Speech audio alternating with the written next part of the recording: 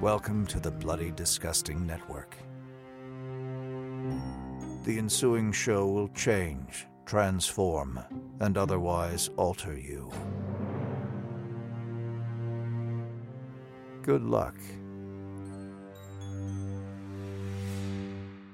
My friendship to all of you precludes my involvement with any one of you. But if you wanna make love, then I do too, and I'll be right there behind you. All in the name of oh, all in the name of oh, all in the name of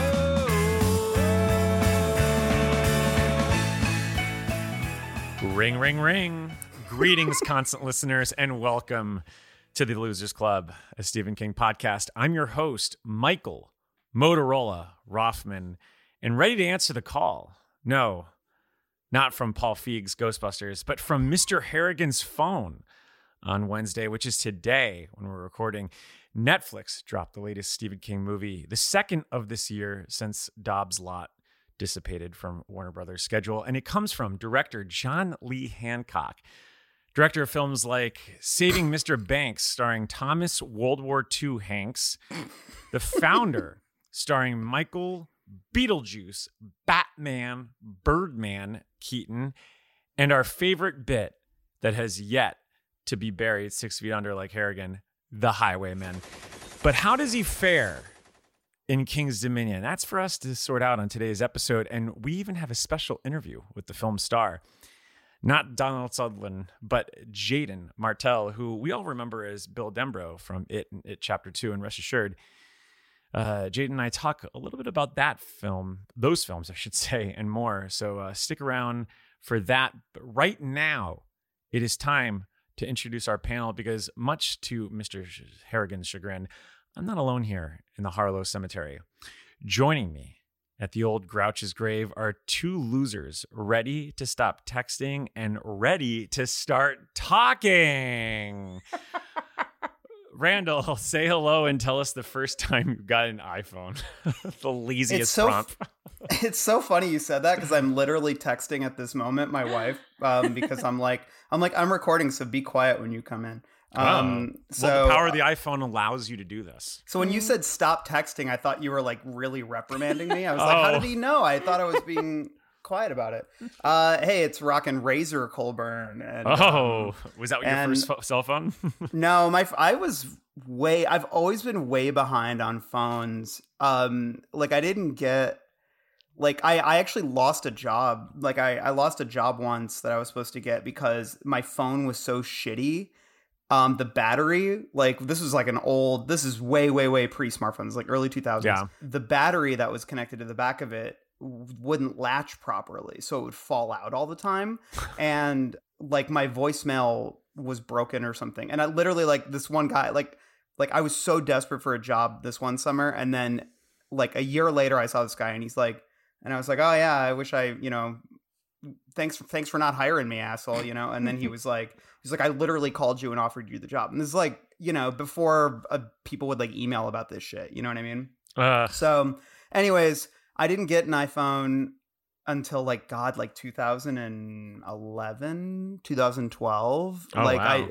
I always had just a flip phone until then. I was broke. I couldn't afford one. And my friends all had them and I called them internet phones. And I thought I was such a clever old man. And then now, of course, I fucking love it. I'm like Mr. Harrigan. I'm as addicted as anyone else. I was going to say, yeah. I mean, were you doing as much your as stocks? I scream about how it's literally destroyed, it's completely fried all of our fucking brains. Absolutely. We all have ADHD now, all of us, literally all of us, and it is because of that. But wait a second, I got to go to my iPhone. I need to play with it. No, you're right. You're completely right, and I think we're definitely going to be talking about the techno obsession. Yeah, that's where I think the most interesting stuff in this movie is kind of what, and it's the same stuff King was saying. I mean, this is a pretty page to screen adaptation, pretty faithful. Easily. So yeah. Anyways, I'm rambling. Yeah. Well, no, it's fine. It's good to ramble because that's what we do on iPhones, and that's what we do here on this podcast, the Losers Club podcast. And it wouldn't be the Losers Club if we didn't have at least two more losers on this episode, but we've got 3, and the third, lucky number 3, coming down from Nashville. Do they allow iPhones down there? And if so, what's your origin with them, Jen? They do allow iPhones down here, but the content's all messed up. This is Adam. And I don't remember the first time I got an iPhone, but I do remember the first time I destroyed my iPhone. Oh. We down here, we get like maybe 1 or 2 snows a year. So it like destroys everybody's ability to function. And so my car was in our garage for like 10 days and the battery died. And it was an old used Prius. And apparently Priuses have a secret engine in the back. So when you jump them, you have to like dismantle a section of the back. So we were trying to figure out how to do this and looking on YouTube on my iPhone. And once we found it, we put it on top of the roof and just completely forgot about it. So later, we were like, where's my phone? And I hiked back down Old Hickory Boulevard and found it all smashed to shit in the middle of the road. So yeah, we had to get a new one that day. So you were looking up YouTube tutorials. What are you, Charlie from Fairy Tale? I was Charlie. You're going to go see Mr. Bowditch instead of Mr. Harrigan. Yeah. Well, the DNA between those 2 stories. It's ridiculous. Oh, absolutely. Just watching it today, I'm like, Jesus Christ, it's so similar. I know. I should say rewatching it. I think I'm the first person. I beat everyone. I got to watch it twice. I watched it twice as well because I reviewed it. So this is true. This is true. Once. Well, look, you're not in the twice Harrigans club. A very sad no jacket club. for me. We probably are the only ones, though. I'm pretty sure, yeah. Unless we're talking about John Lee Hancock, which we'll talk about soon. I'm sure he's seen it more than once. Maybe not, though. As for me, iPhones, Jesus, I don't remember the first time I got an iPhone. I certainly remember the first time I saw an iPhone. It was just this kid I grew up with, Brennan Dunn. He was always ahead of the curve, kind of like the Joker. And he managed to get an iPhone like early on. And I remember looking at it and being like, what the fuck is this? And not knowing that, as Randall mentioned before, that it was going to take over the world and be my best friend. Because I just, it's I think we all have relationships with our phones, and that's something we'll digress in. But I do have a fun story about when I broke my first iPhone, and it was very fitting because it was at the screening for Black Hat, which, if you know that movie, is all about, being as technologically advanced as possible. And it's about a hacker played by Chris Hemsworth, because when I think of hackers, I think of 2 things, Johnny Lee Miller and Chris Hemsworth. But I remember we were getting set for the movie. I was sitting with Justin, and I went to go reach for something on the ground, and my phone broke and smashed, and it just felt so fitting. It was like we just finished watching this movie that's literally about hacking and literally about just everyone being on their phones, and then for me to shatter my phone just by it falling out of my pocket, felt right. Did the screen like turn black after you broke it? It did, and there was so it's like a bit of a black phone situation. It was a little black bit. Hat come out Hashtag of it. Ethan Hawke. Yeah, well, it was a little scary too, because I had to go home with not being able to text all my friends. So how did you get there? How did you survive? I really don't know, and I don't know how I survived without it. Oh God, printed the directions out at the theater. Yeah, I stopped at like an Office Depot that was nearby, and I said, "Excuse me, sir, this is my address. Can you please print out a MapQuest for me?" And he did. Well, anyway, look.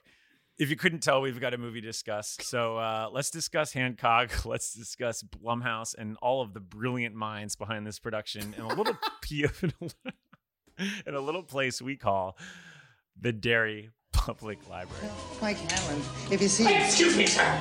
Do you have Prince Albert in a can? You do? Well, you better let the poor guy out. Tell Mike Hanlon that I had to go, that I had to get cleaned up. Tell him I'll see him tonight. Get out! Last chance, Doja. Get out! Excuse me now. All right. Well, in the Derry Public Library, as always, we discuss the production and crew of this film. So let me do a rundown. As I mentioned before, and I think at this point I've mentioned his name at least 5 times, this film, Mr. Harrigan's Phone, was directed and written by John Lee Hancock. The cinematography was by John Lee Hancock's right-hand man, John Schwartzman.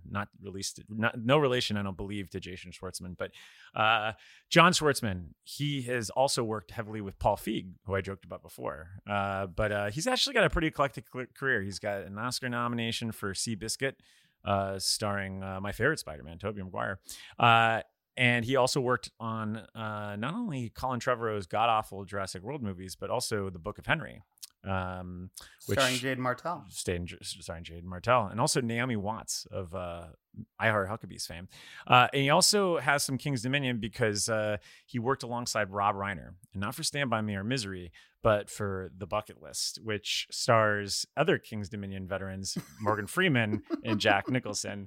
And I would be remiss if I didn't mention the true highlight of John Schwartzman's career, which is Airheads, starring the whale star Brendan Fraser.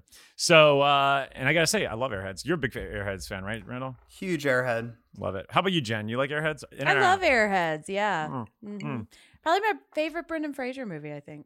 Yeah, you know, it might be mine too. Although I am kind of partial to School Ties. Although they commit the cardinal sin by, I don't know, casting two people that are clearly not Jewish. Brendan Fraser and I believe, oh God, what's the guy's, his father? Chris O'Donnell? No, not Chris O'Donnell. That would be funny though if he was Jewish, because he couldn't be further from the truth on that one. I'm gonna forget his name, but Ed Lauder, that's his name. Oh, the great Ed Lauder. You look at Ed King's Lauder Dominion, and you're like, Golden Years. That is true. He's from Golden Years, and you look at him and if you think Jewish, you're crazy. So he played anyway. Rabbi Heisenberg or whatever in Golden Years. I'm kidding. Yeah, right. Yeah, he's just sitting there the whole time, just being like, "Oh, where's this shop at these days?" Anyway, so the music was by Guillermo del Toro's go-to composer Javier Navarrete, who we'll talk about a little bit soon. And then, like Firestarter this year, this is a Blumhouse production, and we're going to get to them soon. And isn't that weird? Firestarter 2022. It happened. That happened. It feels like a million years ago. Yeah. I literally pulled from the old script for Firestarter 2022, and I just looked at some of the notes, and I was like, "Wow, we really did that episode this year, 6 months ago." So how about that? Yeah. The runtime. Might have been, you know.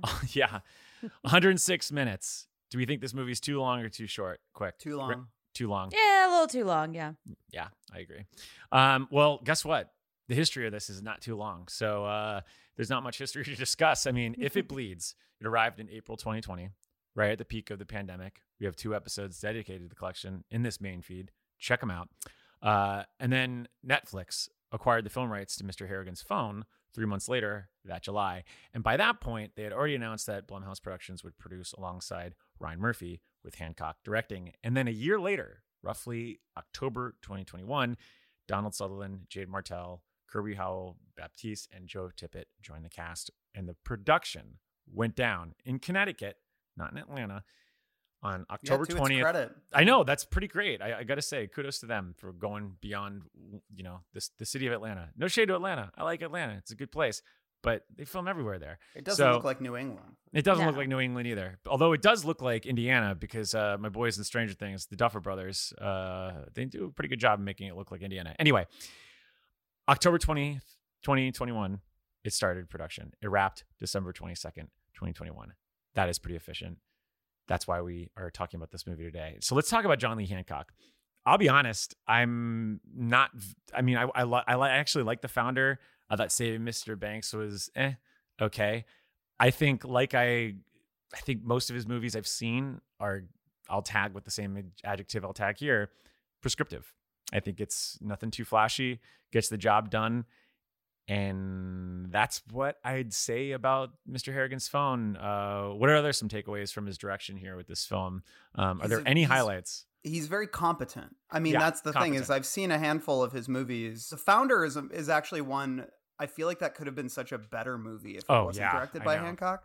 But that's not to say he's a bad filmmaker. Like I've seen like a handful of his movies, including The Highwaymen. Went to the South by Southwest after party, which you guys have discussed on a previous episode. And I remember thinking it was fine, which is kind of how I feel about all of his movies. And so I can't say that I was particularly excited that he was adapting King. And I remember being confused at the time because you see Jason Blum's name, Blumhouse, you see Ryan Murphy, who, Ryan Murphy is such a weird producer on this because he's such a throw everything at the wall, melodramatic kind of creator. And this is so not that, the story or Hancock's movies at all. And I'm just curious. I am genuinely curious, like what brought Hancock to this material. And the thing is, I do think it has something to do with the coming of age aspects of it. Like, it's so weird. It's marketed as a horror movie, and we're going to talk more about that later, I'm sure. But like, that's the thing was, I was always like, well, the story's not that scary. John Lee Hancock does not direct horror. He does some crime movies, like him and Costner go way back. Like him and like Costner's been in a bunch of his movies because Hancock wrote a bunch of stuff, and he wrote like Perfect Day or whatever, World, Perfect which is World. Actually not bad. Like it's a pretty good movie. Yeah. And like him and Costner's been in like a handful of his movies, and hey, give him 10 more years, he might have been a good Mr. Harrigan. But but I don't know. Like I think that I was like, well, I guess this probably won't be scary. And then the trailer promised that it would be scary. And then it wasn't scary. And it's not only not scary, it's profoundly disinterested in being scary. Yeah. You know what I mean? And I think that it's a confident film in a lot of ways in terms of, I think Hancock knows what he wants to say. I think he knew how to shoot it. I think he's reverent to the material. He's good with his actors, but it's not exciting, which is true for, I think, most of his movies. Yeah, Jen, what do you make of the direction, and especially even just kind of the distancing from horror? Well, I don't really know too much about John Hancock. I have seen The Blind Side, and I'm not going to say anything about that movie right now. Yeah, it's not good. Can't say anything nice about it. But what I do really like about this movie is I think competent is a great word for it. It just feels like it is solidly made. I love the fall atmosphere, and I love how kind of languid it is. It just kind of feels like drifting through an autumn season. And I really like that, but like you were saying, it's not that exciting. This would be a great like September background watch for me. And I could see myself putting this on over and over again when I've got stuff I need to do, but there's nothing that really draws me in, You know what this reminded me of? Dial the clock back to December when we talked about Hearts in Atlantis, and we were like, oh, they really don't make movies like this anymore. It's like, well, they kind of here they do, I will say 100% that was a bonus for me, is that I liked how it was a drama, but the thing was, it wasn't marketed as this. You know what I mean? It wasn't. It's like, no. and I think that it's almost sometimes hamstrung by the horror. It's a drama. This is a coming of age drama. But the thing is, it doesn't have a lot to hang its hat on. The premise is pretty thin, and then it has to sort of do these jump scare moments that don't quite work. And so yeah. It's such a strange little movie. So I appreciate I agree. I wrote languid too, Jen. That's a phrase that I wrote down. And I really kind of appreciate the sort of, unhurried aspect of it. I still think it's too long, but that's only because I don't think there's quite enough to fill out the runtime. I like that he takes his time, but it's kind of like stretching a piece of gum so much that it loses its, solidity, and you start to see all the holes in it, because you stretch it too thin. That's kind of like how I see this, is that this is a story that doesn't demand 110 minutes or something. I feel like 90, maybe it could have been better, but Yeah. I think if they chisel it down to 90, and I think might as well just talk about the fucking horror aspect of it. I think that there is a horror movie here. I think they certainly lean away from it. And I think that the reason why it's perhaps, it eschews a lot of the horror elements is because it certainly sinks its teeth into the actual source material. I mean, you want to talk about a dedicated adaptation. This is a very dedicated adaptation. I mean, it's probably why King really liked it, based on his tweet. And I don't think it's his story, man. It's his story through and through. Yeah. And there's one aspect of it, that I think really what you have to center it on is, what's going on from, beyond the grave. And now a lot of it could be that it's, you know, implied or inferred and stuff, but I think that there's a part of me reading the story, you hear about these incidents that happen, and Craig connects them to, you know, his pleas to Mr. Harrigan with the phone, and there's a part of you that gets to dream all that stuff up. And I wonder, you know, if you chisel this down to 90 minutes and you show those sequences and you lean in on the horror, and I have some ideas later on, especially as we get to casting, is this a better movie, or does it absolutely fracture the sort of tone that you have? So is it kind of like a catch-22? Like if you lean too much into the horror, do you lose what makes it sort of, I don't know, kind of feel cohesive in a way? Because this does feel like a cohesive film. It just doesn't feel as interesting as it could be. And I think that if you lean a little bit more into the horror, it maybe could dazzle a little bit more. But I also worry that you lose something, because here's the thing.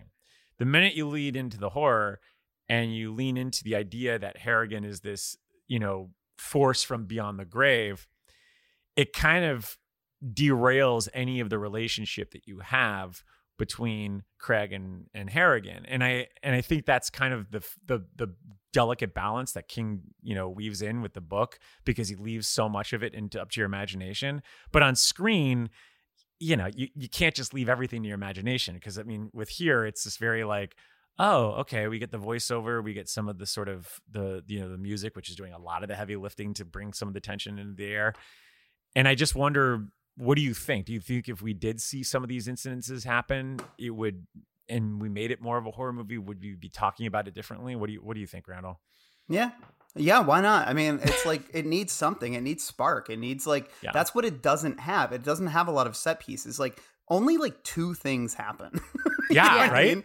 It's like, or I guess 3. It's like, Mr. Harrigan dies, the situation with the bully, and then the situation with the drunk driver. Those are the 3 things that happen. Nothing else really happens in this. And I think that's sort of the problem. But the biggest problem, and I think, is that, and this is, I think I'm going to use the word competent a lot, because I think that's a good word for this. I think Jaeden is competent. I think he's a very good young actor. I think Donald Sutherland is obviously Donald Sutherland, but I never saw the connection between them really, except for the one scene when they were setting up his phone and they were allowed to be a little playful together. Otherwise, the sort of funereal kind of tone, the kind of, the which is matched so well by the score, which I think is really quite lovely. It doesn't, like, you're right, that has to do a lot of heavy lifting. The relationship is never quite there, so I never quite got on board with his obsession. Not obsession, but I understand his fascination to some degree with Mr. Harrigan, but it's like,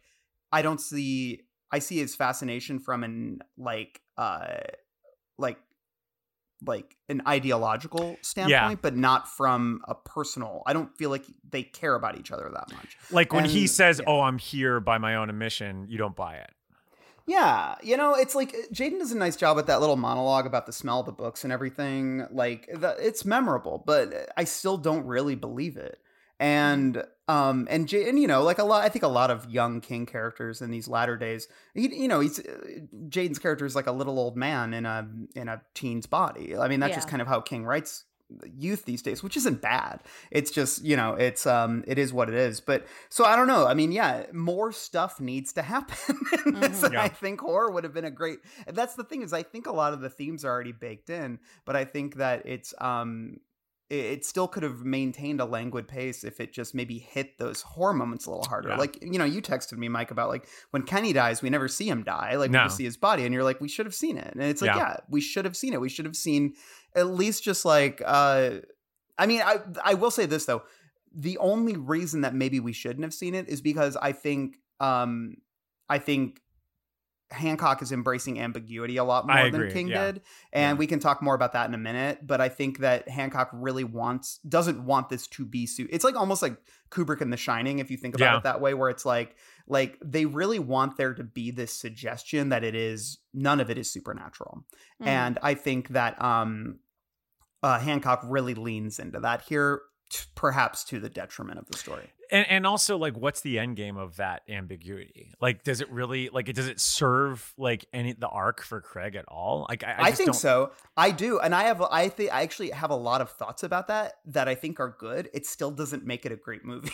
Yeah, because it's Right. like it's not cinematic, right? Like, well, there's extrapolate not a on lot that. that's cinematic here. I'm interested to hear your take on that because Yeah. for me, it's like I could see it in some respect in terms of it adding some weight into his own coming of age and his arc, and especially with the idea that like phones demystify the world and whatnot. But I don't know. What's your take on this? Like, what do you mean? I mean, demystifying the world is a good way to put it. I think, and I thought about this a lot because I was like, what is that purpose of that ambiguity?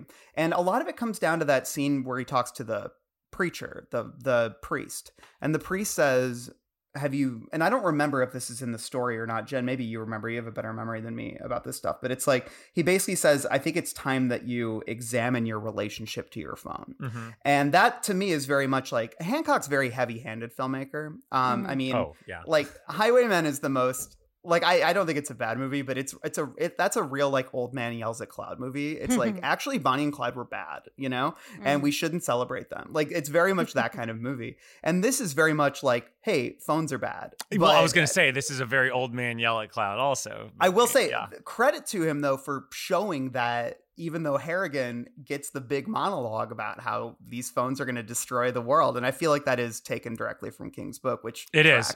Yeah. But Harrigan is also obsessed with his phone. Like, he's also looking at it while Craig is reading to him. So I give him credit for that because he's not acting like anybody is above this. It's really about how this has consumed our entire being. And like, I think one of the last lines is like, we're wedded to our phones. And I think that's a bad marriage. And that's very true. And this is very much, I think, like a boomer sort of like reckoning with the idea of how phones are shaping people's minds and the way we engage with the world, especially because they spent most of their lives not having them. And they're so taken with them. Like, when I say they, I mean like King, Hancock, Harrigan. They're so taken with them, but they're also like, what if I had this my whole life? You know, that probably would have been bad. And I feel that way as somebody who, you know, spent at least like a good chunk of my life not having access to the internet and a lot of other things. So I think what it really means for me is that phone, and this kind of ties into probably stuff I've talked about in the pod and stuff that just ties to the way I see the world. Phones make us narcissistic in the ways that a lot of things in our modern culture do. Technology, you know, it inherently like silos us from the rest of the world. It makes us feel more connected, but we're more distant than ever. And the thing is, I think phones give us a sense of self-importance because suddenly, and this movie doesn't engage with social media, which I think is smart. I mean, it predates a lot of, well, it predates a lot of social media. So there's that too, you know, but it's like the thing about like, okay, let's put it this way, like the metaphor, right? When somebody's dead, you can't connect with them anymore, right? Like, they're gone, and you might pray to them. You might speak to them. You might go to their grave and talk to them, but you don't expect anything back. And I think sometimes like we need these places where we can shout into the void and nothing will come back to us because we say things we don't mean. And we say things when we're angry and we vent and we yell. And that's what God is for a lot of people. And, but we don't, I mean, unless you're really hyper Christian, you don't really believe that what you say is going to come back. But the thing about phones is that we don't realize we're talking to people. We don't realize what we're doing is going out into the world, right? When we fire off a tweet, we don't think about how far it goes. And so when you put these things out into the world, now you're getting an instantaneous response to the things that you put out in the world.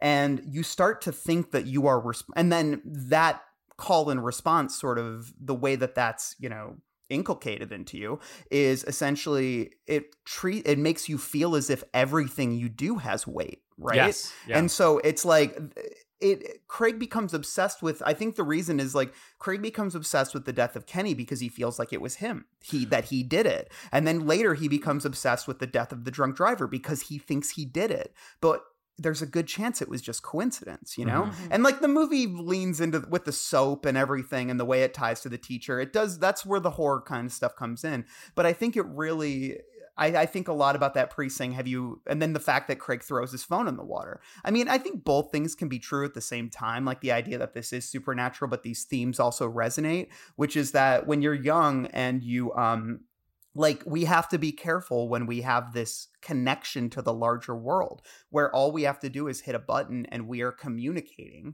with the entire world, like potentially, you know what I mean? And I think that there's a danger in that. And that's, I think, what King and Hancock are sort of warning people against with this is that, yeah, your stuff might have consequences, but also you might become obsessed with the idea of those consequences, and you might it might consume you in the sense where that narcissism comes in, where it's like everything is about me and everything radiates from me. Well, and I think that's the whole main character conundrum, right? That we have right now in our society, which is what ultimately a lot of your favorite movie this year, I feel, gets at, which is, the World's Fair and stuff. We're all going to the World's Fair. Yeah. And I think that's largely a big issue right now, especially with teens and, the youth, is just this idea that, and it's certainly something I had. I mean, it's almost because it ties into the Truman Show thing, which they kind of itched at in the late 90s and certainly seems to be more exacerbated nowadays with social media and exactly what you've just been painting here, Randall, because it's a larger issue that I don't know if anyone's really wrestled with, the idea that, there is an egotism that comes to it, a narcissism, and I do like I like this take, and I like this read, and I think it certainly it gives a little more depth to this movie that maybe isn't particularly owed it, but I do appreciate it's there. Let me say this: when you have to write like 800 words about a movie like this, you do have to think about it a little bit harder, and I think that's kind of where a lot of that stuff came from for me. Was I was like, what do I say about this movie? And I think rewatching it, I did start to mine some of those themes. I don't know how much they were thought out beforehand. I think that with King specifically, I don't think he overthinks this stuff. I think he finds a good metaphor that speaks to something that he is, grappling with himself. And then he's so good at, and he said this, and we've talked about it on the pod, is that he doesn't let theme guide him. No, he finds a story and an idea, and then the themes emerge naturally from that. And these are things that, dovetail with the way I see the world. So I'm pulling all this stuff out of it. I don't know how conscious a lot of that was in this. Hello, this is Jason, co-host of the All 80s Movies podcast, with a message from Factor Meals. Warmer, sunnier days are calling. Fuel up for them with Factor's no prep, no mess meals. Meet your wellness goals in time for summer, thanks to the menu of chef-crafted meals with options like Calorie Smart, Protein Plus, and Keto. Factor's fresh, never frozen meals are dietitian approved and ready to eat in just 2 minutes. So no matter how busy you are, you will always have time to enjoy nutritious, great tasting meals. With 35 different meals and more than 60 add-ons to choose from every week, you will always have new flavors to explore. Treat yourself to restaurant quality meals that feature premium ingredients like filet mignon, shrimp, and blackened salmon. Head to factormeals.com/80smovies50 and use code 80smovies50 to get 50% off your first box plus 20% off your next month. That's code 80smovies50 at factormeals.com/80smovies50 to get 50% off your first box plus 20% off your next month while your subscription is active. Well, the thing I always say about the old man yell at clouds thoughts is that I don't necessarily disagree all the time. It's mostly just the way it's delivered, right? Oh yeah. Totally. Like if you don't acknowledge the fact that you are privy to it, which this film does, is in the sense that, as you already outlined, with Harrigan actually embracing the phone in ways, and that we're all part and privy to these quote unquote social sins. I think that, in the long line, we could all agree with it. I think most of the time, because Twitter and social media, when these old man yell at clouds thoughts are put out there, we have such a knee-jerk reaction that we don't get to really kind of sit with it and go, oh yeah, well, no, that does have a point. I agree. But what are we going to do about it? I mean, that's ultimately what it comes down to, is that, like, well, it's already here.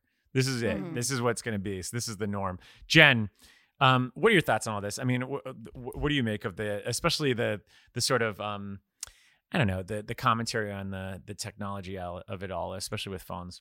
I think I agree with everything y'all are saying. I think what I think is interesting about this is how this story is really equating phones with life, because like when Mr. Harrigan gets this phone, he suddenly has a way to participate in life again, even from so far away. Like he's semi-retired, but he is able to still operate in the business world. So the phone gives him life that he wouldn't have had otherwise. And then what I think the horror of this story comes from is the fear that this ability, like now Craig has the ability to take life with this phone. If you see this as him actually causing these deaths, which I think I do, he's got this ability to over other people's lives just with like the tap of a few buttons.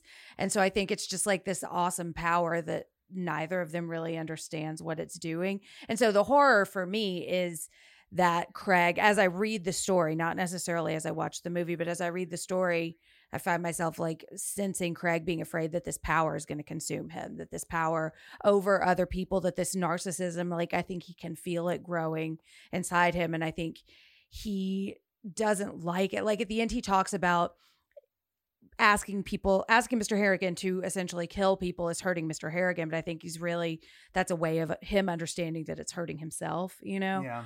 And I think that's all really interesting in the story. I just think that's an internal feeling that I don't think the movie quite captures. So like if you were going to try to make this scary, like part of me would really love to see like a creepy Donald Sutherland in the background and like spooky. Well, that's what I was going to say. Yeah. But then on the other hand, yeah, it's like you think a lot about the other versions of this movie that could exist, and that is one version that could exist, and it could be great. I don't know though. I mean, the thing is, this is a perfectly competent version. It is. It is. And it's just there are so many like what ifs with this one. Like I certainly don't think that. I think Hancock made the movie he wanted to make. I just think about what if Sam Raimi made this movie. I don't know. So. But I feel like this is going to sound like a dig on the movie, and I don't mean it to be, but it feels kind of cheap and kind of fast, like getting out there. And it could just be that we're used to like just seeing these productions stretch to 2-3 years. And so when a movie actually gets produced, it feels crazy to us. But like there are really no effects in this movie. No. And I worry that if they had put some ghosty effects in it, it would make it look a lot more cheap than it does, as of now, it can kind of just get by on some nice scenery and music and good acting, Well, I'm glad you talked about the fast turnaround, Jen, because that's a good seg into the next topic I want to discuss here, which is Blumhouse, because, big elephant in the room here, Blumhouse and Ryan Murphy. And I don't really know if I have much to say about Murphy, save for the fact that this is a guy that gets the job done. And I think that's pretty crucial and perhaps maybe even beneficial to the, equality to consider when it comes to King adaptations, seeing how, most, if not all, spend their time in development hell, as we outlined back in August in our Halloween King. But I think that quality can also be attributed to Blumhouse and Jason Blum. I mean, I think these are pretty much Hollywood billionaires who clearly subscribe to the Bachman-Turner Overdrive motto of, quote, taking care of business. And so I guess my big question is, do we like them being involved in King's Dominion? Now, like, because you think about it, Blumhouse, as I mentioned before, was responsible for Firestarter and this, and hell, even The Black Phone, which is, King adjacent with Joe Hill. I was going to say, like, have they done a good King adaptation yet? Well, that's the thing. It's like, and I feel like they're attached to the Boogeyman. I can't remember. I'd have to look back at it. I think they are, yeah. Because I think the host, Rob Savage, like, has a deal with them. He does, yeah. So, on one end, I'm glad these guys are fast tracking these movies out. It's kind of cool that we're starting to get this stuff. I mean, especially for us when we need to mix the content. Someone's got to make the donuts. Am I right? So it, in that sense, like, yeah, great, awesome. Here's a week that we can talk about this, as opposed to coming up with some, going hit the ideation table. But on the other end, it's like what you're saying, Jen. It's like, is the quick 180 good? I think for the most part, Blumhouse's track record. Yeah, I think the more cynic could personally, can certainly sit there and go, well, maybe if they thought it out more, they'd, it'd be more successful. But then you look at their successes and the fact that they banged them out very fast. I mean, yeah, I like the model. Impressive. I think the nature of the model, though, is you're going to get more misses than hits. Oh, Which I think 100%. is true for them, but they have such big hits, and they also, they offer opportunities that are disappearing rapidly in our studio system. So overall, I'm a Blumhouse fan. I just don't like a lot of their movies, and I especially don't like. I mean, I don't know. Firestarter, I didn't hate. Like, I think that the vitriolic response to that movie was a little bit overwrought. I Although agree. it's still not, it's not good. I don't really like remember it, but it's like, it could have been a lot worse. But you want Isn't more that from content King adaptations. Yeah. But isn't that a content across the board now? It's like, it wasn't awful, but I don't remember it. I feel like that's 99% of like the Disney like output. It's so hard. It's so hard to. I don't know if I'm getting older or if just what it is, but I hear a lot of other people have this similar sentiment, and maybe a lot of it has to do with the idea that we are on our phones all the time and our brains are processing information so much quicker. But it's like, it's so rare that I really remember a movie these days. I know. Like, and there are some I do, which gives me hope that I'm not just, my brain's not just like falling to pieces, but I just feel like these things just drift from my mind like lumps of crab, So. Jen, what do you make of Blumhouse? I mean, you cover horror day to day and in and out from multiple reputable publications. So where do you stand on Blumhouse? Are you in or are you out? I'm in. I mean, Firestarter didn't break my heart, but I still find myself wondering what might have been. But I don't know what else I would have wanted from this movie. Like, this movie, I'm fine with them pumping it out. Keep that model going and make a couple of these that are just kind of slight, just fun. I don't know. Languid, I'll put them on. It's fine. It's not going to change my life. And then take your time with a movie like Firestarter and do the effects right and do it well and give me the movie that I want. But yeah, I mean, I don't really have a problem with the Blumhouse model. And I think it has given me, and I don't have a problem with the smaller horror movies. Like, I don't need every movie to change my life. I don't need every movie I don't need to remember it at the end of the year, but then, it's not going to make my lists of movies I'll go back to. So I don't know. I want more movies like these. I agree. Especially ones that don't feel the need to like adhere to the algorithm like everything else does. And that's because that's really what kills me when I watch a lot of low budget horror or Blumhouse stuff, is it just feels algorithmic. Whereas like this doesn't. And it's just like, it feels very old school. It does. It really does. It's just not exciting. And a movie can be languid and still be exciting. I mean, look at like Don't Look Now or something, it's like, but I think that this movie, there's not enough there. Well, here's a question I wanted to pose. So when If It Bleeds came out, I feel like Hollywood just like gutted it in terms of like taking out like taking all of it instantly. So like, you had Ben Stiller doing a Rat, Darren Aronofsky was going to produce Life of Chuck. And then we thought If It Bleeds was going to be the second season of The Outsider, but so where in terms of your priorities or your rankings, Jen, for you, like given those projects and those that are attached to it, including Harrigan here, where what was your ranking there? Like, was Harrigan at the top? Because I don't think so. I enjoyed Harrigan a lot, but again, it's like not the most exciting story in that collection either. Yeah. I think Rat is the one I'm most curious about, just because that's such a bizarre story, and to have Ben Stiller attached to it, just like I want to see what that's going to be. I can pretty much tell you what the Holly story would be, and Life of Chuck seems like a big risk. Like, I agree.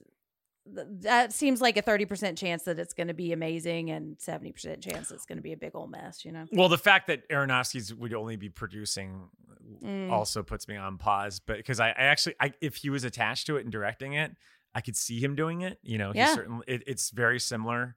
I'd watch Pablo Larraín do it. I think that would be interesting. Absolutely. But I say all this just because, I remember when I was still covering the news beat at that point and all these were coming out, Harrigan was at the bottom for me. Like, I just it just didn't interest me. Like, because it was so, King has some stories that are so, one and done that, upon reading it, I'm like, oh, okay. There's not really that many ways you could twist this to make it exciting beyond the page. And to have a literal adaptation here, I mean, it's not surprising to see a lot of our listeners in Discord who have already watched it be like, well, if you read it, it's kind of shrug worthy. And they're not wrong because, if you read it, everything that's going to happen down to the T. Yeah. But then again, there's not really that many ways to swerve unless you like really leaned in on this being like a ghost movie in a way. So I don't know. I just think like looking back at this, it's just still baffling to me that this is the one that got turned around that fast. Like we're still waiting around for. I think it was just the right team, right? It was just Blumhouse, Ryan Murphy, John Lee Hancock. These are all people who produce a lot of content, and King obviously, but, and especially Murphy. I mean, Murphy can't. I mean, say what you will about him, but like. The guy never fucking stops, and neither does Blumhouse. Oh, yeah. So, like, that's why I wanted to throw that out there and be like, do we want them more attached to King properties? Because at least we see them, right? I mean, for me, it's like I'm cool with it. I'm keep going for it because I feel like we have hit or miss properties anyway with King. So if they're going to take them, at least we get them out there. Like, I mean, I know like Jane's trying to usher out fucking From a Buick 8. But I think it's because he's independent that it's taken for fucking ever. I mean, I'm sure the pandemic didn't help, but like, I'm sure if, Blumhouse grabbed or snatched the rights to From a Buick 8, we'd at least be halfway through the production at this point right now, but for better or worse, for better or worse. Exactly. Yeah. Real quick, let's talk about the music because we've talked about how we like Navarrette's score. I really thought this was like the stealth MVP of this movie. I think the piano is elegant. I love the scale. I think it does a lot of heavy lifting in terms of keeping the ominous and the tension at an even flow, particularly in the second half. What do y'all make of the score real quick? Are you similar thoughts? Yeah, I was a fan of it. It didn't really stand like I'm trying to remember the theme in my head and I can't, so it just kind of seamlessly blended in. But I did love experiencing this movie, so yeah, very atmospheric. I think there's more interest in the indie rock of the era that was represented. Incredible transition, Randall, because I have them all listed here. So here are all the needle drops in this movie. And it's a mix, you have Blessed Assurance by Fanny Cosby and Mrs. J.F. Knapp. You have Veni Vidi Vici, which is performed by the Black Lips. Ja Rule. Atlas performed by Battles, Stand By Your Man performed by Tammy Wynette, 2080 performed by Yesair, probably their only hit. Sailing. No, they had a couple. That was their big one though, if I recall. Sailing to Byzantium. That was Liars. Liars. Cure Me by Radiate. Untitled number 4 by Sigur Rós, taking it from Vanilla Sky because. I don't know if you've ever seen Vanilla Sky, but that song is the track from Sigur Rós. That's a bold choice. Yeah. So Bubbly, it was a cover of a Kobe Kaye song by Daniel Lewis and Louise Schultz. Pass Me Not, O Gentle Savior, again, a Cosby and Doan song. Apocalypse Dreams by Tame Impala, who I love to death. Turn My Swag On by Soulja Boy, tell him. All right. I'm Your Boogeyman, performed by Casey and the Sunshine Band. White Lightning, performed by George Jones. And Be Thou My Vision by Traditional. Are we missing some? I feel like we're missing some big tracks in the late aughts and the early teens. I'm talking like Vampy Weeks. Like I want some Vampire Weekend. Like where's Animal Collective and all this? Yeah, exactly. I was thinking. Yeah, I was like wondering like it could have been like 2012 and then like or 2010 and like My Girl starts playing or something like that. Man, this took me back. Yeah, the music was wild. But not intrusive or anything. It was fine. Yeah. It's just weird to hear some of this stuff being like period piece-esque. Well, the thing is, no movies ever are set in this period. Right. Mm-hmm. And that's one of the things I think is kind of cool about it. Yeah, it feels like about 10 years too early for this time period, because I remember it was the 80s and now we're into nostalgia 90s, and this just is, I don't know. I'm ready for 2006 or 7, Right. Well, you could thank Ariana Grande for, bringing all the early aughts fucking nostalgia because everyone's really excited for that period, Well, considering 9/11 happened, I wouldn't get too fucking stoked for being nostalgic for that era. As someone who lived it, was in the front lines. 99 to 2002 sucked. So, either way. Some rough years, yeah. We did get Final Destination, though, so. We did get Final Destination a year before 9/11, so that was good. But I was thinking about that the other night when I was watching it. But I love Devon Sawa. What if Devon Sawa was in this? Do you think Devon Sawa would have been good? Ooh, Devon Sawa as Mr. Harrigan? I'd Mr. be Harrigan more interested. Or Craig? I don't know about Mr. Current Harrigan. day Devon Sawa. Current day Devon Sawa. Like a 17-year-old or whatever. No. Yeah. He needs to play Craig's dad. Oh, that would be good. Yeah, That'd be good. Well, let's actually talk about Craig's dad in a section we call Heroes and Villains. I'm gonna have to kill this fucking clown. Welcome to the Losers Club, asshole! All right, well, we're going to be talking to Jaeden later in this episode. He sucks. Yeah, right. He's awful in this. No. No. I think he's really effective as a teen. This is probably his last time to do that. I feel like he's going to be a little too late to this point. I feel like now he's got to play like college students at this point. Like, I don't know if he can pull off the high school thing anymore. They can digitally de-age him, They could. Well, I have a de-aging question very soon, but I don't know. For me, watching Martell in this, I couldn't help but like get the sense that he's morphing into Daniel Radcliffe before our eyes. Like he just looks like Daniel Radcliffe. He kind of has the vibe of Daniel Radcliffe. Although like get weird like Radcliffe. I know. I wish he could. I think he might. He's got a pretty eclectic resume. What do we make of his turn here? And is it distinguished enough from his own Bill Denbrough? Because I saw a lot of Bill Denbrough in here too. Yeah. I got to be honest, Mike. I have nothing to say about any of these characters except for competent. Aside from the bully, I'll be able to talk about him. Oh, okay. Yeah. I've got some thoughts about the bully. So you can skip me for everything. My answer is competent. Competent, yeah. I thought he was fine in this. I liked him a lot. I think other than it, the only thing I've seen him in is Knives Out. I enjoyed Ryan Johnson masterpiece, according to Twitter. That's right. Can't wait for Glass Onions for the hyperbole. Discourse is going to be so annoying. I'll probably enjoy it, but man, these people are annoying. I got about 6 bottles of Robitussin to get me through it. So you mean Moxie? It's gonna be a lot. It's gonna be a great fucking fall. Everyone's sitting there being like, Kate Hudson, that's a mood. Can't wait. It's gonna be wonderful. Anyway, Jen, sorry, I didn't. No, that's okay. No, I thought he was great in this. I think there's not like he's really just kind of playing an every teen, so there's not really a whole lot of like characterization to do, but I think he feels like he's just playing a regular kid, and I liked it, I will say, wasn't plugged into this movie until he comes in. I thought the kid in the beginning, when he's hanging out there, first off, Hancock's direction doesn't really kick in at that point. It feels very like just point and shoot. Which I guess you could make the argument for the most of the movie. But I feel like in that section with the kid, I mean, I told Randall, I turned it off 5 minutes in because I was like, what the fuck is this? This is like cheap as hell. But when Martell comes in, I think he exudes some sort of agency that gives me a little bit more, that gives a little more weight. I just think he's interesting to watch. Like, I just think he's a compelling lead. In that sense, just watching him. So I think that he's a good conduit for the story. I think that it works. But I would be lying if I didn't think of like, oh, there's a lot of Bill Denbrough here. Next up, Donald Sutherland, Mr. Harrigan himself. I mean, he's fine here. He gets like, 5 minutes? I think instead of talking about his performance here, which we can talk a little bit about, let's list off some of our favorite Donald performances. Randall, you mentioned one of my favorites, Don't Look Now. Incredible in that.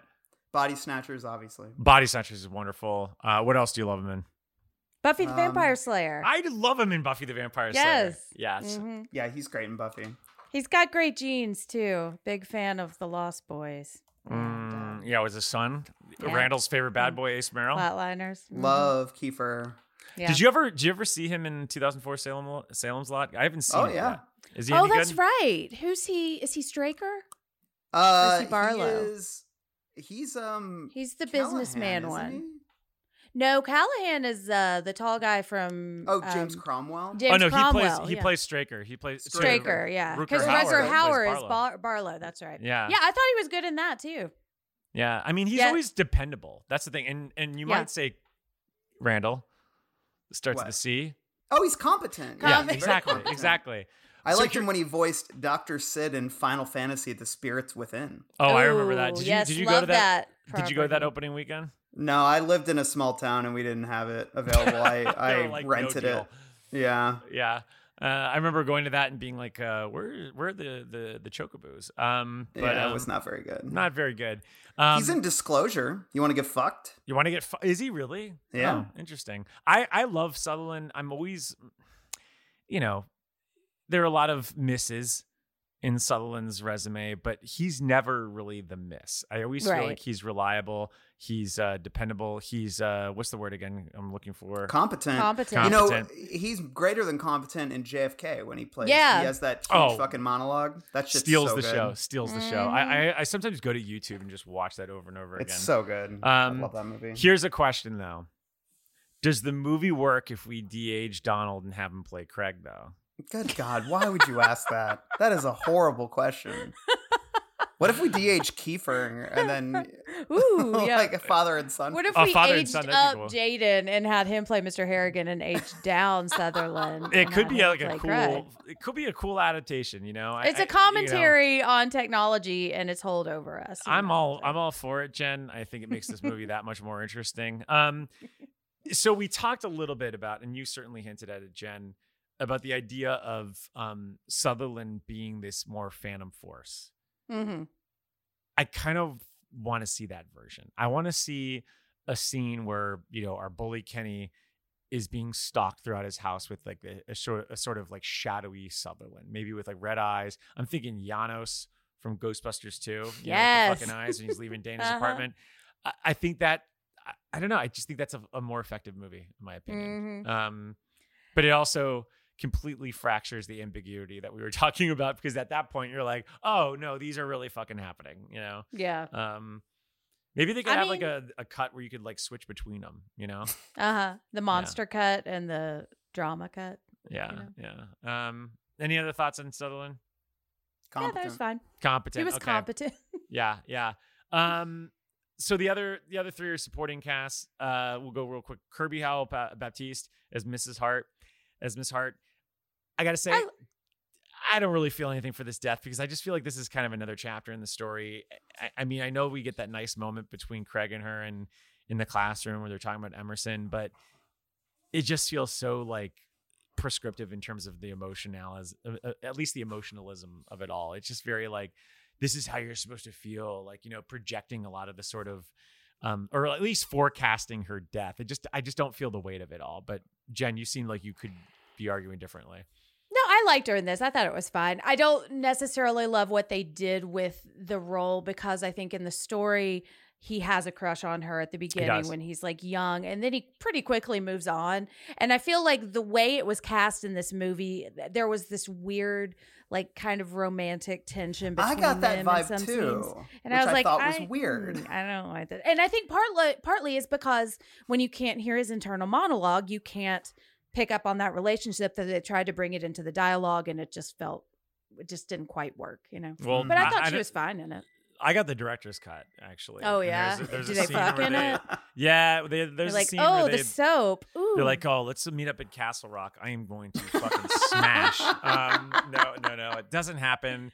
Thank God. Joe Tippett, no relation to Phil Tippett, I don't believe, but Craig's father, I know him from Mayor of Easttown. Thought he was pretty great in that. Yeah. Uh-huh. You could trying to figure out where I knew him from. That's it. I feel like maybe this was probably filmed like in the aftermath. Obviously, it was in the aftermath of Mayor of Easttown, and I'm sure he was just like, "Hey, I did fucking great in that. I'm gonna stretch my role here." And it just felt like he's trying to do as much as he can with, I don't know, the little slices of life. He was just basically like, he was like the Oracle at home. Like, oh, do you like the cell phone? Oh, I told you. It's like little asides that he has. I mean, he does fine with it, but kind of a thankless role. Nothing really there, Yeah. I mean, he's like an every dad, Yeah. He's fine. Yeah. Okay. Well, then let's get to the main event here, because we got a bully, which you know what that means. It means power hour. Randall, where does Cyrus Arnold rank as Kenny Yankovic for you in terms of the King's Dominion on-screen bullies? I mean, definitely not one of the greater bullies because he doesn't really get a chance to do much. I know. Like, he's just kind of an asshole. Yeah. I mean, he beats him up a little bit, I guess, but it's, you know, what I like about the performance is, and I won't go too long, it's just, I like the performance of the bully. I think on paper it's a pretty flat character, but I think this actor actually brings like a weird, parasitic quality. Like, that's kind of how I just, like, he feels less malicious than kind of unstable. And because he gets like really emotional, like when, like, well, I can't tell how much of it is an act and how much of it isn't, which I kind of like. But when he's like, why did you have to tell on me? Why did you have to do that? You know, like, I love that, like that kind of like where he's an asshole, but he's also this, like, I don't know, leech, you know, Yeah. he's like draining your emotions and everything. And I knew a lot of bullies like that, like where, like, I remember this one bully who like was really nasty to me. He would always like knock my lunch out of my hands. And then one day he like pulled me aside, like in the courtyard at school. And he's like, you know, I'm just messing around, right? You know, I'm just messing around. And I was like, Yeah. And I was like, yeah. And he's like, you're not going to tell on me or anything, are you? And I was like, no. Cause I thought he would leave me alone. And then he started bullying me again the next day, but he was like almost like really emotional and weird. And like, it just reminded me of that. So I thought it was effective. Like, he wasn't like Bowers or anything where it's like, this is like a sociopath, you know? He was like this guy who is, you know, unbalanced, and that person can almost feel a little bit more dangerous sometimes. So yeah, that's my thoughts. I just thought it was an actor doing well with a really small part. I agree, which is a lot of the, you know, seems to be the case with a lot of the cast here in this movie. And he's a distinctive look too. Like, he's got, you know, this big hair. He's a big guy. Like, he didn't look like, you know, you think it'd be a jock or something, but I mean, I'm pretty sure that's how King writes him too. But it's nice to see a different kind of bully. Sometimes. Honestly, a realistic bully, because not all bullies are babes, as they tend to be in our, you know, when you think about Ace Merrill and. I mean, even like Henry Bowers in the first It Chapter 1, he's a good looking kid. You know, he's a little young hunk in the new one too. This guy is like they make him a little dirty, but if you look at his arms, like, this I know works out. Yeah, seriously. Jen, I shouldn't talk about children. I know. Like I was that. just thinking that. Yeah, this is a problematic episode already, but it's okay. Jen talks about Robbie from Cobra Kai. Oh, that's true. Hey, he is over 18. We are okay. Where was he in I've season checked. 1? Was he? You know, I'm just joking. I didn't like him Just until joking. season 3 for sure. I don't know. I had a lot of issues with this bully as I was watching it. But I think you're right. I think it is a good performance, and I think he feels really relatable. And the way I kind of feel about this bully is the same way I feel about watching Kathy Bates play Annie Wilkes. Like, there is something in me that really wants to pity her and wants to, like, empathize with her, and that's terrifying because she's an awful person and she does really terrifying things. And I feel like this bully is trying to get me to, like, sympathize with him because he feels really pathetic in a lot of ways, you know? Yeah, that's what I dug about it. Yeah, exactly. But it makes me really uncomfortable, you know, because I know that he's gonna die. I feel like I don't know. I think it makes it more tragic too, because he's not just a straight asshole. You know, you really feel like he's got some addiction issues, and he needs something that he's not getting, and he's compensating for that with bullying other people. And I feel like, I don't know, Craig kind of gets it, but it's just this emotional layer that I don't think I'm quite ready for in this movie, you know, because it's a lot. It is, yeah. It doesn't add up a lot, you know? Yeah, I think the way I saw it was, you know, Craig has that scene where he's like, I hadn't thought about him as a real person before, you know, like where he's like, when he sees his family mourning. And I guess that relates to those themes I was thinking about like, you know, being online, we throw things out into the ether without thinking about who's on the other end. Right. And, you know, like, he wishes that this kid would leave him alone. You know, he wishes this kid would be dead. And then it's like actually coming to see who it is that's on the other end of your wish, you know? And that's, you know, it's a small little moment that I think worked, you know, well enough for me. So. Well, you mentioned pitying him. I certainly pity him because Cyrus Arnold, you know, his debut was, he was the baby in or he was at least the son. Oh, he was young of Derek Zoolander, in Zoolander 2, and that movie sucks. Oh, wow. I never saw that movie. Well, you might want to call. I pressed to describe Zoolander 2. I'd call it a nightmare, and certainly not a dreamscape. If you think your dreams are disturbing. Imagine the nightmares of Stephen King.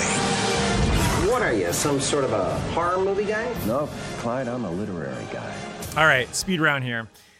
Our next section, we're going to be talking about what we loved and what we maybe not hated, but maybe one of our grievances. So for me, I'll go first. What I loved the commitment to the prose. This is a page-to-screen adaptation, and look, sometimes it works, like in Pet Sematary, and sometimes it doesn't. In this case, it's sometimes it doesn't. As we talked about with the Coda and Gerald's game, don't like that. I think you could have avoided that. I think this is kind of the middle ground there, where it's like, well, I appreciate the fact that it's a direct translation, but also would appreciate a swerve. So that's why I loved and also kind of hated.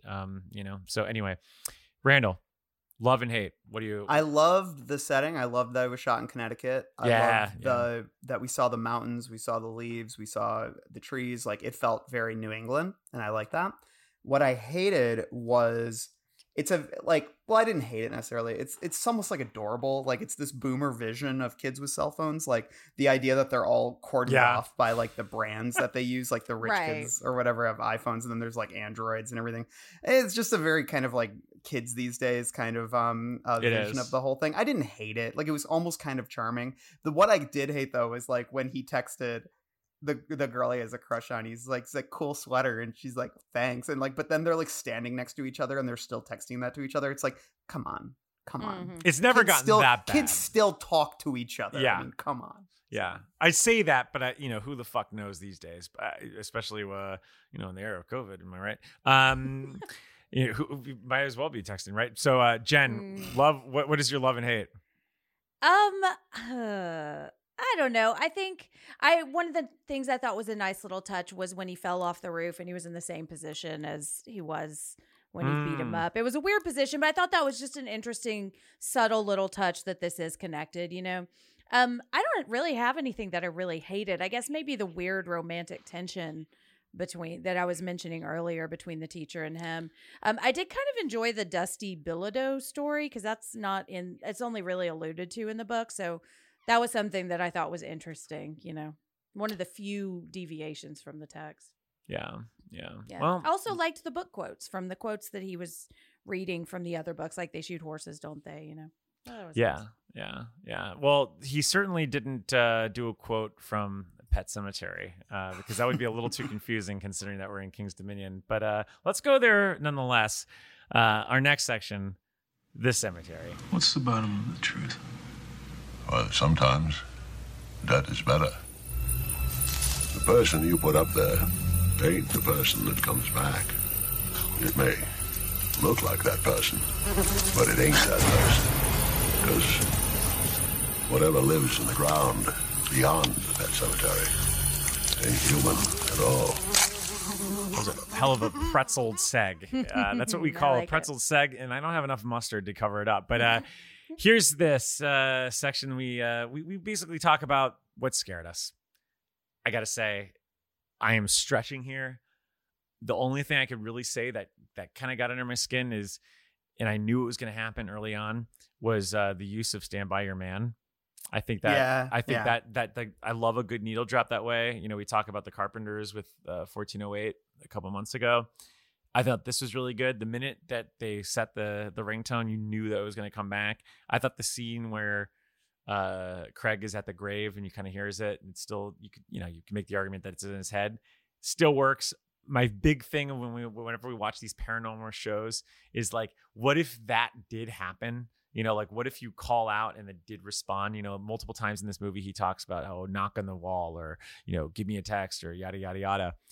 But hearing that needle drop when you have it, it does kind of confirm that fear that you have. Like, what if it did happen? Yeah. And so for me, that was effective. But again, I am stretching. I'm like overstretching. My muscle is being torn apart right now, stretching for that. Randall, what scared you? Same moment. I thought the only moment that I thought was even remotely creepy was when he was standing at the grave and he called the phone and then put his ear to the ground and could hear it distantly through the dirt. That to me is really creepy. I think just for the nature of that, just makes me think about like so close but so far, right? It's like this person that you knew very intimately is gone forever and they're dead, but you're at their grave and their body is literally like a few feet from you.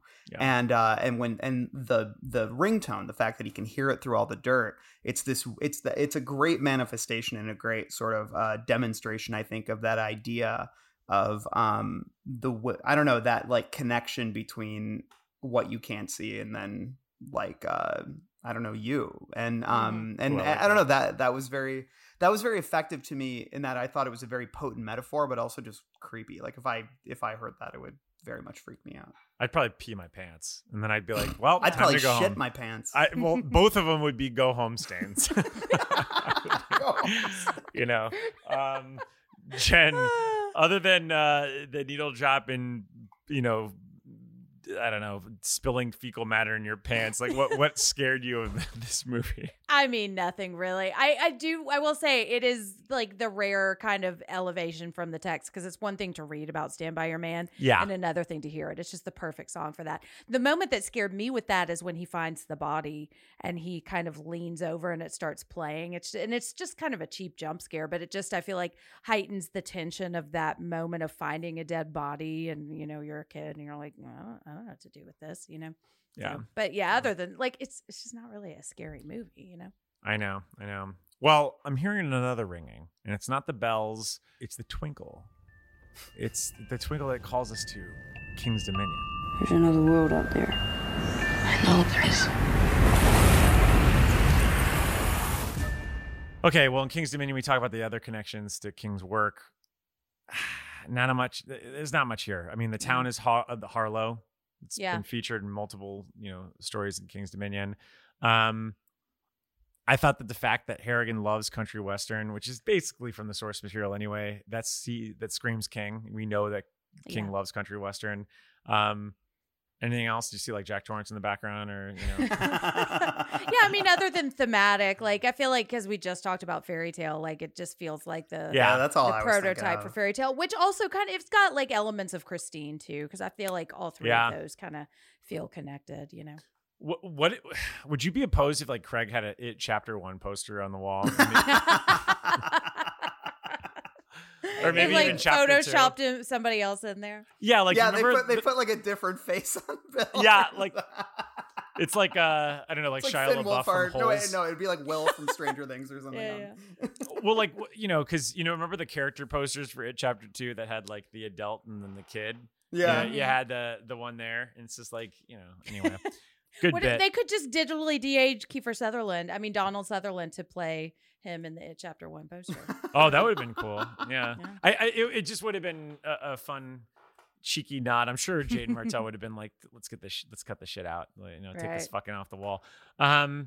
Yeah, that's it. I mean, it really is. It's a bummer that we didn't get the Cujo didn't pop up, and I would have loved Cujo in this. Would have been. What if cool. he like looked at his phone and he was like, "Show me," and that's what ended up killing everyone? Like you just the face activation. Or like Comfior, like showed up in this, or is that Lanoche comes back? Lanoche comes back, Kill the bullies and I'll go away. I'm trying to think like the most natural King's Dominion you could have had here. I mean, really, you'd have to go back to like the Harlow stuff. I wonder, the town accoutrements in the beginning, is that from King's? Are those from other stories? I don't know. I'm not familiar with enough with the Harlow, I guess. I know he's mentioned Harlow. Harlow is part of the world, Yeah. What if it's like the rebuilt school that Carrie burned down? Oh, that could have been cool. Or like Mr. Jaeden like has come back to teaching or something. Or like, what if it was like, one of them mentioned like, hey, a lot of weird things happen around here. Did you hear about that fucking dome that fell on Chester's Mills? Yeah, what if that causes the car wreck? He just like slams into the dome. Yeah. Oh my God. Just ridiculous. I want you to kill this dome. Maybe that's what happens at the end of Under the Dome. We don't know. The Dome ends. You're like, hey, I got no cell phone reception under this dome. Yeah. Well, anyway. I guess it's time to give our final thoughts. Dad, can we go now? You ready? Yeah, we've been ready for an hour. Okay, I'll be right there. You said that a half hour ago. Yeah, my dad's weird. He gets like that when he's writing. Randall, kick it off. Competent. 2.5. That's it. Oh, wow. That's it. Nice. Wow. Well, you could read, where can they read your full review, though? It's on Fox.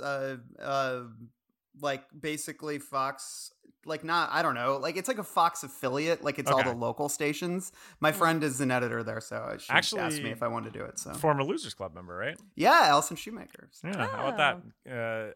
LC Dominion. So yeah, just if you Google, I assume if you Google Mr. Harrigan's phone and my name or Fox, you'll find my review. I think it's a pretty good review. So I'll link it I guess in the blurb that we have. I don't know. It's hard to do because if you're on Apple Podcasts, they don't allow links.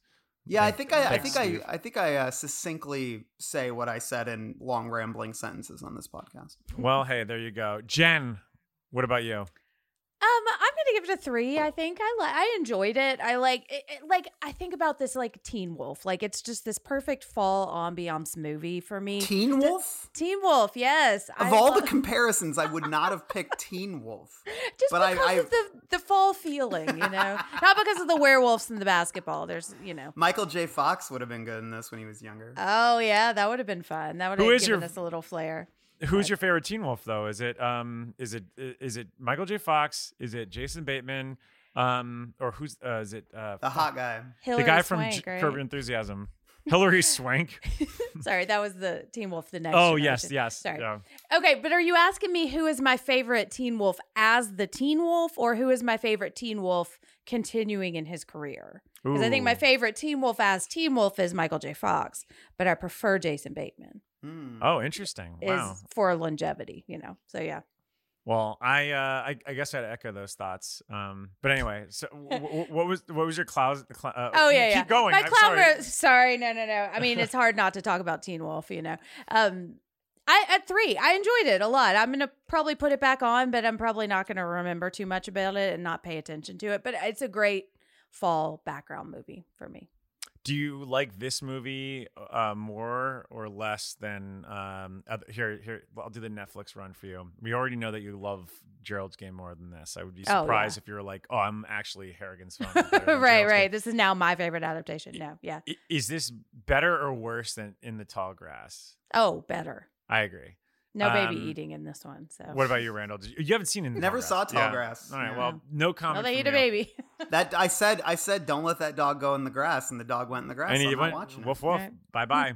1922. Better or worse? Worse. Yeah, but more enjoyable, I think. Oh, that's true. Oh yeah, yeah. 1922 is a pretty miserable movie. Yeah, it is a dark watch, movie. but I think it is a better movie. It is a better movie. You'd probably be more likely to rewatch this than the 1922. Yes. Yeah, that's true. That's fair.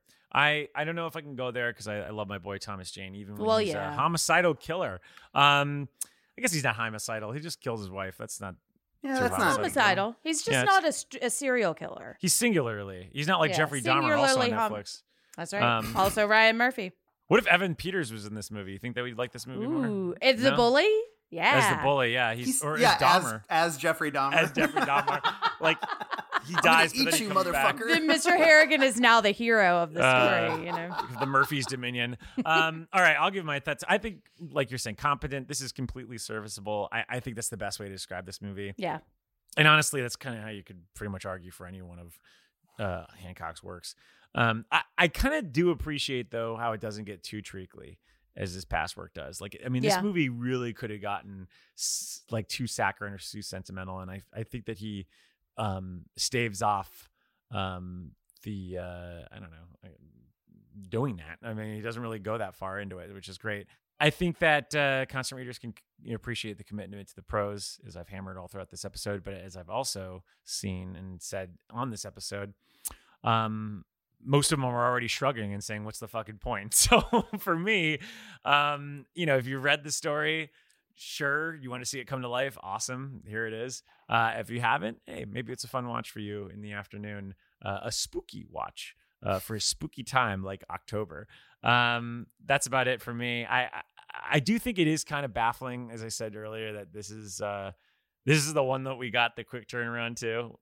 No Doomakey, no revival, no Buick 8, but hey, Harrigan, the movie nobody was waiting for, which is I don't know. There's something sad about that, but as another Netflix joint said in 2019, it's what it is. So for me, 2.5 bright red Pennywise clown noses with maybe a little book from Harrigan's own private library for added measure, the effort. Anyway, I think that's what, 2.75? 2.75, I think. Maybe 2.6. That's not bad. It's not bad. Yeah. No, I think it's good service. It's competent, you know? Yeah, competent. Well, I'm going to competently put the final nail in this coffin. Before we go, though, let's do some plugs. Jen, what do you have going on down at Psychoanalysis in October? Well, our October theme is childhood fears, and we are talking about It Chapter 1 and It Chapter 2. Starring Jaeden Martell. Jaeden Martell, exactly. Yeah. So that's been really fun. And then we just, I'm bummed I had to miss this one because we were in Maine, but Kyle, our fearless, I know. Oh, yeah. It was the worst. I know.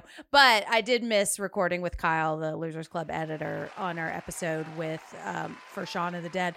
But our Halloween episode is going to be with John from Creepy, and we're going to talk about Hell House. Oh, LLC. really? Are you? Yeah. John Grills? Holy shit. Yeah. I know. Wow. I'm really excited, and I love that movie. So very, very cool. Randall, what books or book should our listeners be reading right now? We're in the Dark Tower, final stages. So Wolves of the Callas, October, Song of Susanna, November, Dark Tower, December. And then otherwise this month we've got a fun interview with Chapo Trap House's Matt Christman about the Dark Tower. He's a big fan and he has a lot of thoughts. It's a great interview. And then we're doing a Lobstrosities on Children of the Corn 4. I don't remember the subtitle. What is it? I don't remember either, but I know Naomi Watts is in it. It's been a few. Yeah. It's been a couple. I feel like it's been like a couple years since we did Urban Harvest. I think it's been 3 years since. Wow. Yeah. So yeah, we're back in Cornland in Lobstrosity, so that'll be really fun. And then what's the other one we're doing, Mike?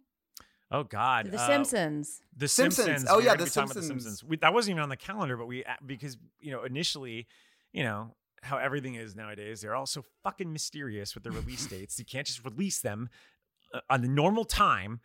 We didn't find out until this week. I thought it was October 30th that The Simpsons was going to do their Pennywise parody. But no, it's going to be October 23rd, which means that, guess what? You get a bonus. Sound like Jaeden Martell's Bill Denver over here. Oh. You get a bonus episode this month. And so that'll be fun. We're going to talk all about Stephen King in Springfield, a.k.a. The Simpsons. So that'll be a good one.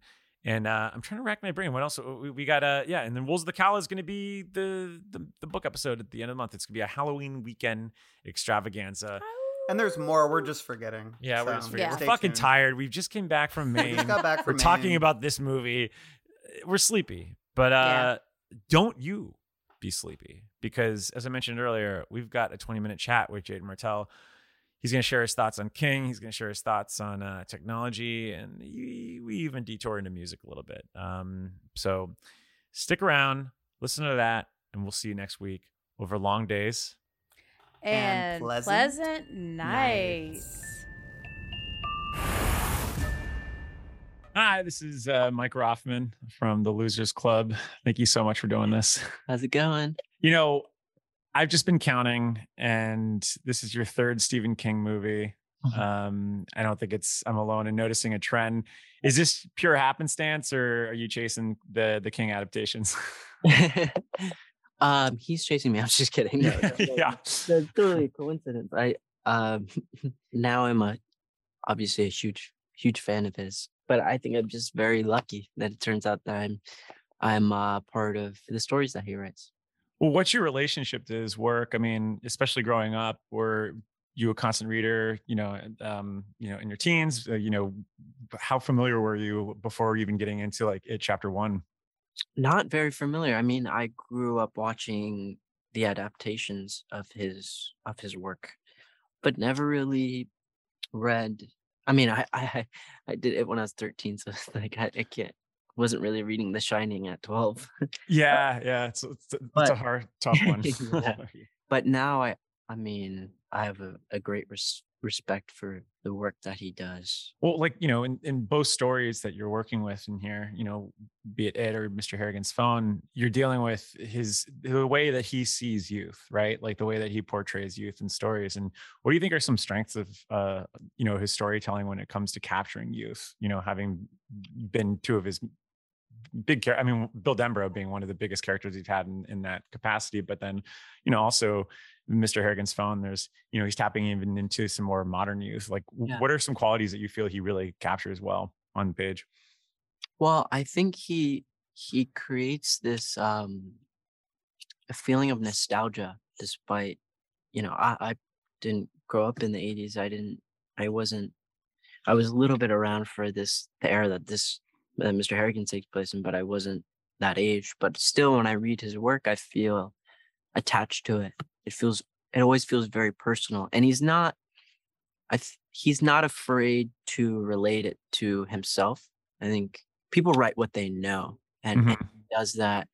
I mean, he comes up with these brilliant ideas and somehow creates these universes that I can't even imagine creating. But beyond that, he makes very human stories, and I feel like anyone can relate to his work. That makes Absolutely. Despite these these kids are being chased by a murderous clown, but you still relate to them because they are first and foremost the losers. That's I don't know how he does it, but it's amazing. Well, this is a very new King story. I mean, this is one of the fastest adaptations I think I've seen in a long time. I mean, I feel like I just read it and it's already here. What was your hook for you? What was the hook for this story for you? Was it the conceit? Was it just being back in King's Dominion? What was really what pulled you into this? I think it was the character, first and foremost, Craig being a very imperfect protagonist. He makes a lot of mistakes throughout the story and learns from them and grows from them. But there is it's a fairly simple story. Mm-hmm. The novella is only 90 pages, but there's a lot of nuance in it. There's no good guy or bad guy. Craig is his own enemy. And I also like that there was a message to it and that there was a point to talking about technology in the film. Well, when you're talking about the technology, and it's so, it's very strange to watch a movie that's capturing what still seems like a new era, like it's still, I mean, then granted, the iPhone is now an appendage of everyone, and the movie pretty much suggests that that's what the future is going to be. But it is interesting to see an era that feels so recent being captured. But, what are your own feelings on the way that we've become sort of enveloped by technology? And is that something that you also have been enveloped by, or do you try to stay off of a little bit? Or, what are just, the relationship to technology in general? I mean, of course, I'm attached to my phone, as everyone is. Yeah. I don't have a serious connection to social media. I'm not too attached to it, but I do find myself scrolling without even thinking about it. Yeah. But it was interesting to revisit that era where you're sort of on the precipice of it becoming just another part of life. I try to go back to that as much as I can. I try to not be so attached to that thing but it's tough. It's tough. And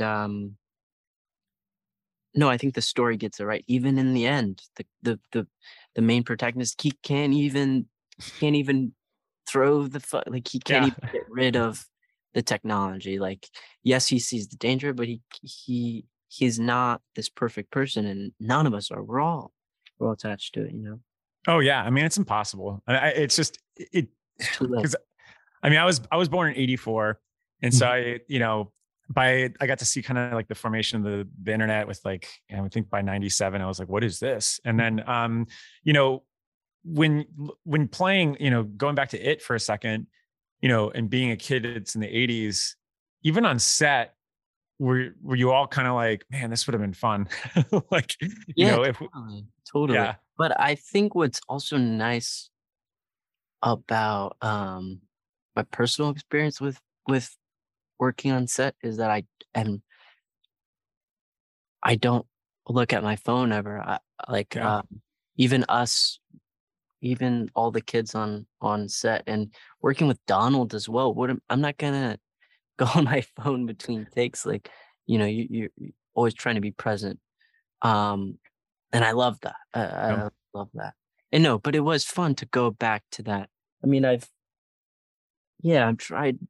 It's fun to have tangible things, the romance of finding your friends without texting them or calling them. And like, I'm trying to take notes on a notepad rather than being attached to my phone. Yeah. You try to be human, and it feels archaic, but there's something personal about it. Yeah. I mean, even down to like remembering phone numbers. It's something that happened a few weeks ago, and my girlfriend was like just rattling out my number, and I was like, oh my God, I couldn't list your number. I'm a bad boyfriend. We just don't have that anymore. It's all reliable on just what's in our phone at this point. Yeah, it affects your memories as well. Like just how we take pictures now. You can take a picture every day and you have thousands of pictures on your phone, but you look at these I look at pictures of my grandparents, and like they have so much power, and they're so beautiful because it's a singular item, and like this encapsulates that whole era, and there's more weight to it. But now, I mean, who knows if we're going to look back? I mean, you could scroll through your photo albums, but it's all becomes data. It all becomes less impactful, and it's okay to forget things now. I have a terrible memory, but I can look back at what I did. I can tell you what I did every day from last month because I can look back on my photos, but I couldn't tell you right now, and that's kind of a shame. That's a good point. I haven't thought about that, and it's probably because of that exact point. It's because I haven't had to. It's like this weird catch-22. Yeah. That's a troubling thought, and I do think back to like just it kind of makes time feel so. It just kind of flattens time a little bit, Like even the way that like if you scroll too fast, you'll be like, wait, which Halloween is this? Is this 2021 or 2020? Like they're all kind of blending together at this point. Yeah. And you scroll through Instagram for like an hour, and I can't tell you one thing that I learned or saw on that. Like, yeah, it's just an endorphin rush at this point. Right. I will say the one thing it's good for is just music, because I love music. I love being able to search for music as much as I can. Spotify is the greatest thing in the world. It's unreal. It's like to be out there and be like, God, this day kind of sucks. I kind of want to listen to like, I don't know, something really depressing, or, hey, I'm having a great day. I can put whatever I want. But Harrigan's phone gets to that moment where that was all kind of possible. Mm-hmm. And I think that what I love about the film is there are a lot of fun needle drops from that era too. And I was wondering, were these some of the jams that you were growing up with? Were any of these, like, what were some of the first songs that you put on your phone when you got it growing up? That's a good question. Well, that's funny. There are a lot of good. John picked some great songs to be in this movie, but like there's a Sigur Rós song which I love. I love that song. Yeah, yeah, so good. No, but I remember, first getting an iPod and like having my mom's music on it and my mom's taste, and then sort of evolving. I remember the first genre that was like my own was like 90s hip hop.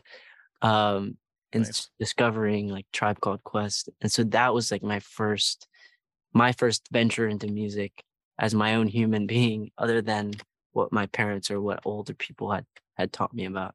What are you listening to these days? These days, I'm all over the place. The new Steve Lacy album is amazing. Nice. Know him, this guy, Alex G. Oh yeah. Like Alex. Oh yeah, great stuff. Yeah. And then I've been into The Cure and like Joy Division lately. Joy Division's fantastic. I have a tattoo from the factory records for Joy Division. I'm just so obsessed with them. It's probably not healthy to be that obsessed with Joy Division, but incredible music. Yeah. Have you been going to concerts again? Because I know that I ask all this because you were also in Metal Lords, and I wanted to get some insights into that perspective too. Because I know that you got to play with Glenn Sobel a little bit behind the scenes for drumming, and kind of want to know what that experience is like and how much that mirrors your real life in terms of interest in music. I've always been obsessed with music and have never been able to play it. Like I can't, my brain is not, I'm not musically inclined.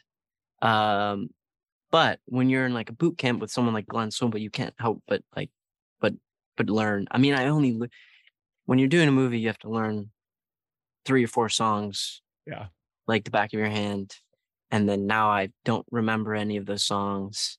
I remember the basics of drumming, but I can't like pick it up. It's funny. It's hard.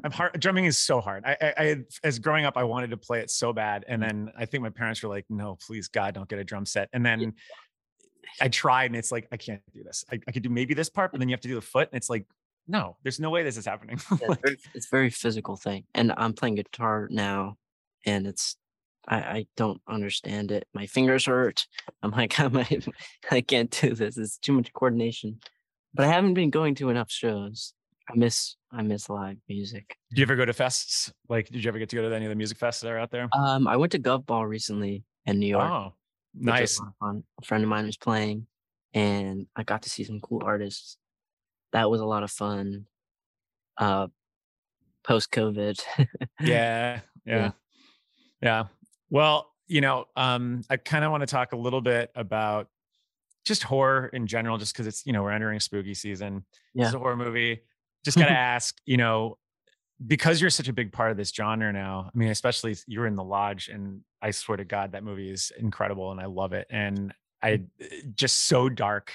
That performance is so dark. I remember turning to my girlfriend and just being like, Jesus Christ. What are some of your favorite memories yourself of, growing up with horror? And are there any, is there one film or even a book that kind of had a huge effect on you? It's funny because I've never been that attached to horror. Like I remember The Conjuring being one of my favorites growing up. And then eventually like Hereditary. I like the weirder, more psychological films. But still I'm just a little if I watch a film, it's late at night, I'm probably not gonna pick a horror film. I need to be forced. It needs to be forced upon me. So more fun to be in them than to watch them. More fun to be in them because they're not really that scary when you're on set. Yeah, that John Carpenter has a quote that's like, it's a blast or something like that. I'm going to totally botch this quote. But it's like, it's a blast to make a horror film. It's a nightmare to make a comedy or something like that. Yeah, that makes sense. But along those lines though, I one last question, this movie is a lot about what you learn and take from your elders. And you've worked with just so many iconic Hollywood veterans. I mean, Bill Murray, Donald Sutherland here, Jamie Lee Curtis, even Christopher Lloyd.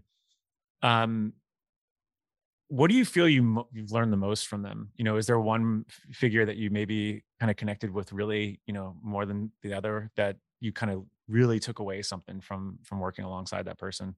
Yeah, it is incredible to work with these types of actors. And the common theme is that they are very blunt. They're very them. And I think that's a beautiful thing. I mean, you get to a certain age and you've been doing it so long that it's like you don't have to impress anyone anymore. But honestly, Donald was one of the most generous people I've ever worked with. He has so much advice to give, and fortunately, he took his time out to offer me some of that advice.